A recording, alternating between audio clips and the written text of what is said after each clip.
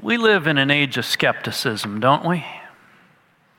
That skepticism is justified in many cases because of the abuse of power, and other times it's at least perceived justified because of the perceived abuse of power. Abuse of power by people who are in authority can lead to some very wrong conclusions, however. There are fathers, for example, who abuse their children. This does not mean we should give up on fatherhood. There are politicians who abuse their offices. This does not mean that we should give up on having government. There are police who have acted badly. This does not mean we should abolish the police. And there are elders in churches who have abused their office, dishonored the Lord Jesus, wounded God's people. But the answer is not to abandon the Scripture's command to have elders in the church. Rather, it means all the more that we should look to the Scriptures for guidance on what elders should be. When we have fathers who father rightly, politicians who govern justly, police who enforce our laws righteously, and elders who steward God's church uprightly, we are all blessed. The answer to rotten leadership is not anarchy. The answer to rotten leadership is a return to the Bible. So I invite you to open your Bibles this morning to Titus chapter 1. Titus chapter 1, we're in this series in Titus, What the True Christian Should Know and Live By. And we looked last week at part 1 of whom should the true Christian follow. Now we're in part 2 of that. We'll be looking at verses 7 through 9 of Titus chapter 1. To briefly review where we went last week, in thinking about this question, whom should the true Christian follow, we see that in verse 5, God gives leaders to His church so that the true Christian can know whom to follow. And then in verses 6 and the first part of 7, God reveals the qualities that must be present so that the true Christian can know whom to follow. We looked at verse 5, what it meant to be, verse 6, what it meant to be above reproach, and what it means in family life with marriage and children. And we looked at how an overseer, an elder, is a steward, God's steward. The primary job of an elder is to be God's steward. That is, it's not the elders, it's God's, but God has an entrustment that has been given to the elder. And this job as a steward of God is not because the elder or elders are the most gifted or even the most qualified. It's not because they are people of influence. It's not because they are well-known or wealthy or have been in the church for a long time. It's not because it's their turn to do it. But to be a steward entrusted with God's church is for the glory of God and of His Son, Jesus Christ. And that brings humility. It brings a dependency upon God. It brings prayerfulness. Lord, help. It brings joy over being able to be used by the Lord in such a way, and sorrow over the brokenness that exists in this world and our own incapacity to fix it. It brings both ownership, a sense of belonging, and in the sense of being a steward, but it also brings a lack of ownership. It's not about the elder and the building up of his kingdom. So that's where we were last week in thinking about God giving leaders to His church so that the true Christian can know whom to follow, the qualities that must be present above reproach, what it meant in marriage and family life, and what it meant to be an elder, to be God's steward. This morning, we're going to continue this in looking at verses 7 through 9 and see what above reproach means in personality and character, and what it means as we look at verse 9 in teaching and protecting God's Word. In doing so, we'll have a fuller picture of what it means to be an elder in Christ's church. But more than that, I want every person to look at these characteristics and recognize, aren't these all characteristics that every believer should aspire to and even possess? To be able to see that we would grow in grace in the knowledge of our Lord and Savior Jesus Christ, that every man and woman and boy and girl sees these things as ways for the grace of God to be at work in our hearts so that we are transformed, we're changed. And so let's look at these verses. Please stand for the reading of God's Word this morning, Titus chapter 1, verses 5 through 9. We'll just pick it up at verse 5 and read through verse 9, even though today we're just going to be looking at verses 7 through 9. This is why I left you in Crete, so that you might put what remained into order and appoint elders in every town as I directed you. If anyone is above reproach, the husband of one wife and his children are, we mentioned last week that it's probably better to translate faithful or trustworthy. ESV translated, his children are believers, and not open to the charge of debauchery or insubordination. For an elder, as God's steward, must be above reproach. He must not be arrogant or quick-tempered or a drunkard or violent or greedy for gain, but hospitable, a lover of good, self-controlled, upright, holy, and disciplined. He must hold firm to the trustworthy word as taught so that he may be able to give instruction in sound doctrine and also to rebuke those who contradict it. Please have a seat.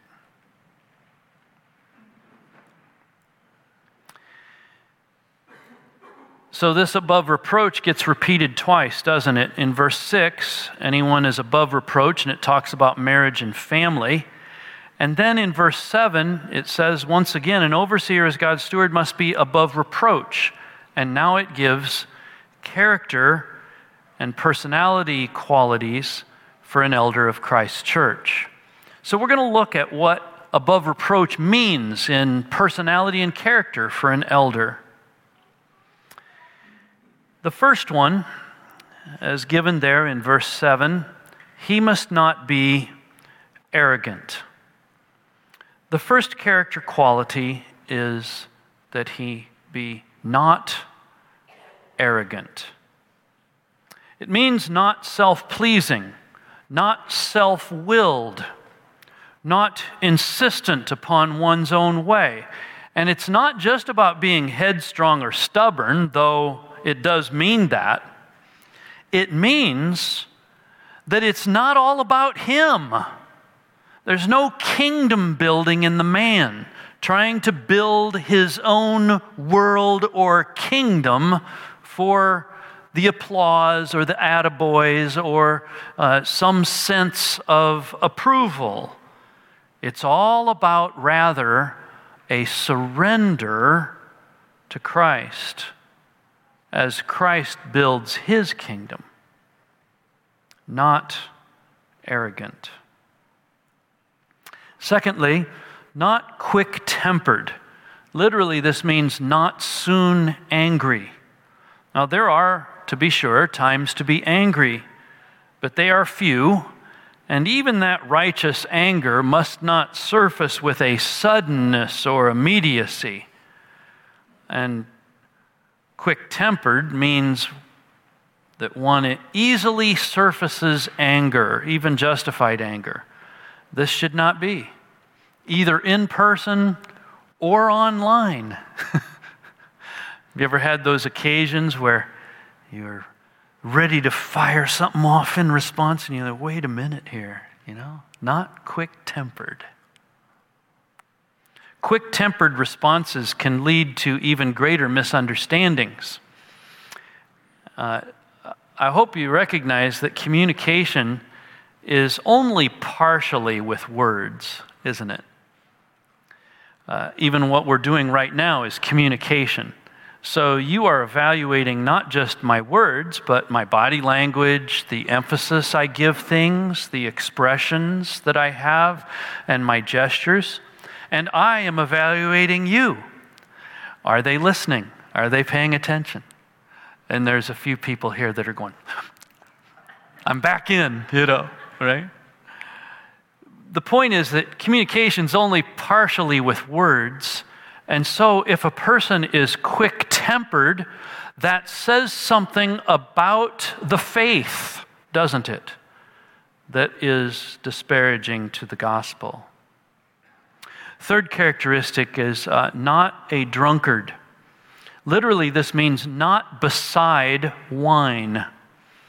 The man must not be known as of having alcohol as the common means of human fellowship. Now, we need to be careful on this qualification in our nation with its rather unique historical relationship to alcohol. On the one hand, this qualification means more than that the man never gets drunk. It means that alcohol is not his common means of human interaction, not beside wine. On the other hand, it means less than never drinking alcohol. Now, there are good reasons to avoid alcohol altogether, but that is not what is being promoted here in this passage. Rather, it is about not having alcohol as the common means of human interaction. The fourth quality is not violent. Literally, not a striker. This involves first that the man is not physically violent. There are many cases, sad to say, even in the Christian church, where there is violence in homes, but it is not known because it happens in the hidden place of the home. So it is important that those who are at the receiving end of such violence, that they are empowered to speak to trusted leaders about their abuse. And how can that happen if the elder himself is a violent person? He will automatically be disposed to downplay any such violence. Because after all, if he does it, it's okay, And so this is why this is so important for an elder, but indeed for every believer, not to be violent. So far, we've seen everything in the negative, right? Not arrogant,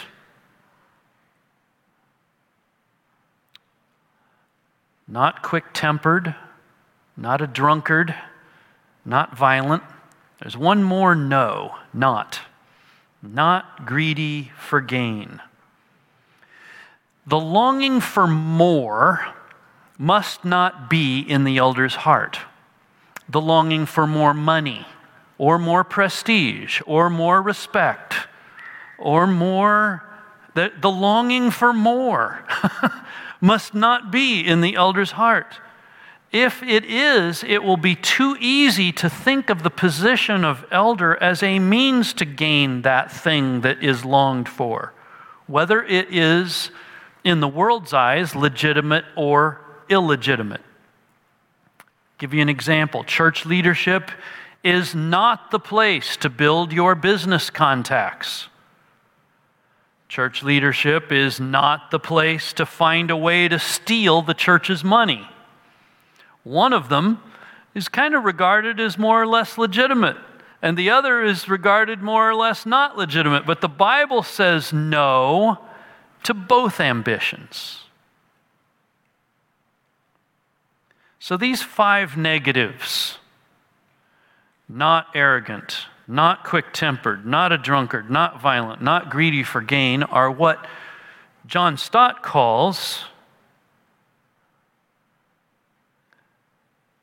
these really important issues for the true Christian to avoid getting tripped up. Here's how Stott describes them: pride, temper, drink, power, money.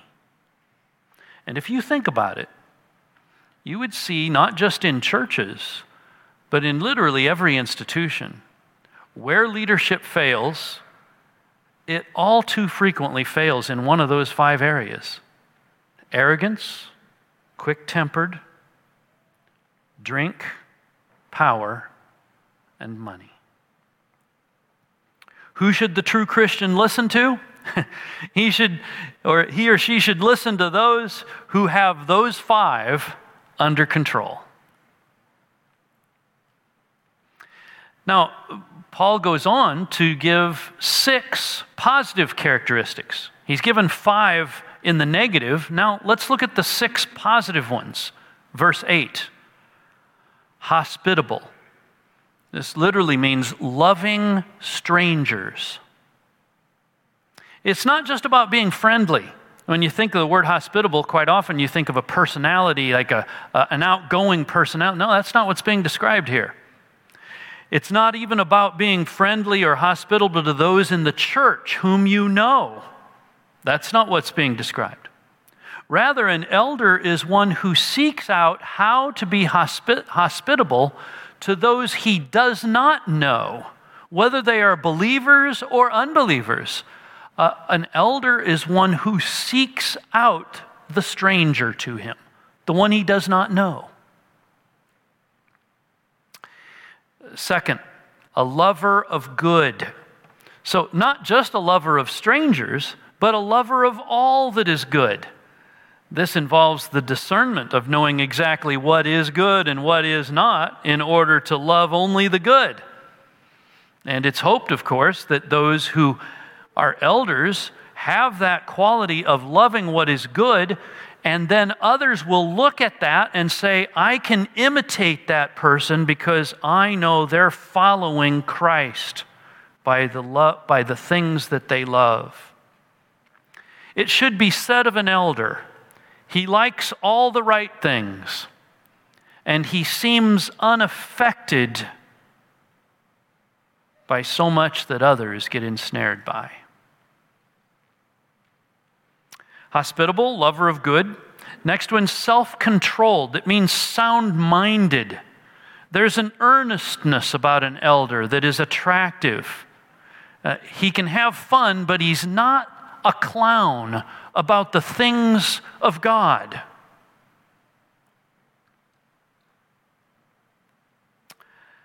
Fourth one, upright. This is a really important word in the New Testament. It means righteous. It means it's a person who's bought with the blood of Jesus Christ. There is a declaration of righteousness because their sin has been taken from them and laid on Christ, and Christ has taken his righteousness and clothed him in it. And it shows in how they live. They live as a blood-bought follower of Jesus Christ. To follow up on that, to deal with not just the position of the elder as an upright person in being clothed in Christ's righteousness, there is the next quality of holiness. That is, they are unpolluted and set apart from worldliness because Christ matters more to them than anything. And then lastly, disciplined. It means that the person is restrained. They're in check. They have self-control in the appetites of life. So these 5 negative characteristics and 6 positive characteristics form the personality and character for an elder of Jesus Christ's church. And when we see those characteristics in people, we know that as true believers in Jesus, we can listen to them, and they're going to give us what's really sound and solid.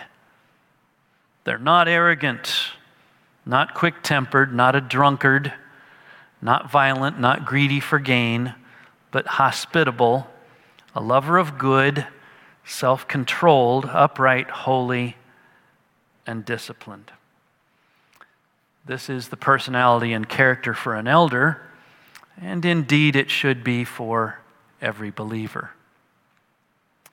Let's look now at verse 9. What does above reproach mean in the teaching and protecting God's word for an elder? Verse 9, he must hold firm to the trustworthy word as taught, so that he may be able to give instruction in sound doctrine and also to rebuke those who contradict it. Hold firm to the trustworthy word as taught.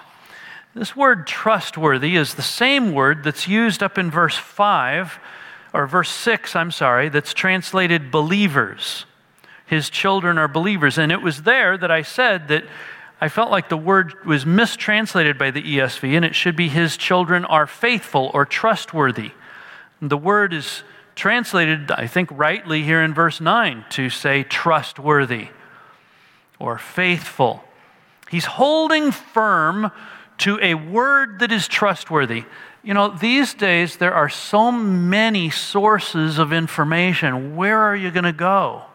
And the elder in Jesus' church needs to go to the trustworthy word of God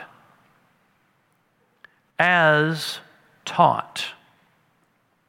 It's an interesting phrase, as taught. It means literally according to the teaching. There's a standard of teaching. Already by the time that Paul is writing to Titus, there is a body of faithful truth from the apostles to the church. Already that body of truth exists. Now, it isn't in complete form like we have in the New Testament yet, but already by the time Paul is writing his letters, there is this body of truth that needs to be taught. Let me take you on a little journey through some of Paul's writings to help you see this. Romans chapter 6, verse 17. Thanks be to God that you who once were slaves of sin have become obedient from the heart to the standard of teaching to which you were committed. There's a standard of teaching. Romans 16:17. I appeal to you, brothers, to watch out for those who cause divisions and create obstacles contrary to the doctrine you have been taught. There's a standard of teaching. 1 Timothy 1:10, talking about sexually immoral, men who practice homosexuality, enslavers, liars, perjurers, and whatever else is contrary to sound doctrine. There is a body of teaching. 2 Timothy 1:13, follow the pattern of the sound words that you have heard from me. 2 Timothy 2:2, what you have heard from me in the presence of many witnesses, entrust to faithful men who will be able to teach others also. So there is this body of truth that already exists by the time Paul is writing Titus, and he's saying that elders in the church must hold firm to the trustworthy word according to the standard of teaching as it already exists. Hold firmly. Never let go of it. There's a lot of people who will hold things the way I loved what Wynn was talking about when he was talking about hell a few weeks ago. He says, do we hold hell as a thin belief or a thick belief? A lot of people who want to say, yeah, I know what the Bible says, but there's this other stuff that's more important about how to have fun and enjoy life and be happy and succeed in your job and in your family and all this. And Paul is saying to Titus, appoint elders who will hold firm to the trustworthy word according to the standard of teaching that already exists. Hold firmly, never let go of it. Now, why? Why should you do that? Well, he gives the two purposes here in verse 9. First, so that that elder may be able to give instruction in sound doctrine. Without this body of teaching, there's nothing to pass on. All we're passing on is a social club at that point. Every generation of Christians is one generation from extinction. Every generation of believers is one generation from extinction. If this body of truth is not held on to and taught and passed on, Christianity, it ceases to exist. The focus, I have to sadly say, the focus of the past generation of teaching in evangelicalism in general has been abysmal. Abysmal. Light fare about how to be happy, how to have a fulfilled life, how to be wealthy, how to look good and lose weight have dominated. Is it any wonder that an entire generation of people are growing up thinking that there is a mindless emptiness to Christianity? And so, Paul says, appoint elders, Titus, who must hold firm to the trustworthy word as taught, so that he may be able to give instruction in sound doctrine. Second purpose, and also to rebuke those who contradict it. Without a standard of teaching, there's no means, as John Stott puts it, to expose, contradict, and confound error. Has it ever occurred to you, why should we believe one doctrine over another? We are cast adrift on a sea of subjectivity without an objective standard by which everything is measured. You know, even our government has an office of weights and measures by which we have standards to say what certain lengths, what is an inch, what is a meter, what is a pound, what is a kilogram. We have an office that establishes those things. And everything gets measured from that. For the believer, for the leader in Christ's church, when we ask who should the true Christian listen to, the answer is the one who holds firm to the trustworthy word as taught, so that he can rebuke those who contradict it.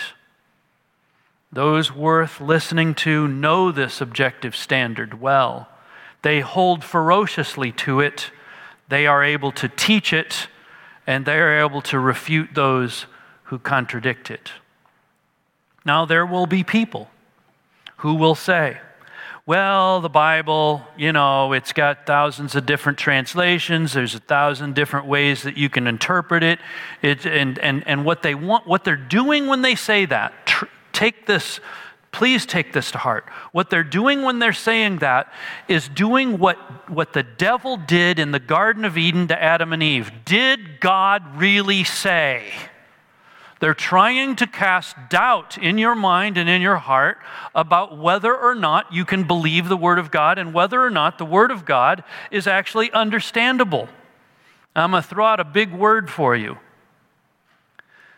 We need to hold to what's called the perspicuity of Scripture.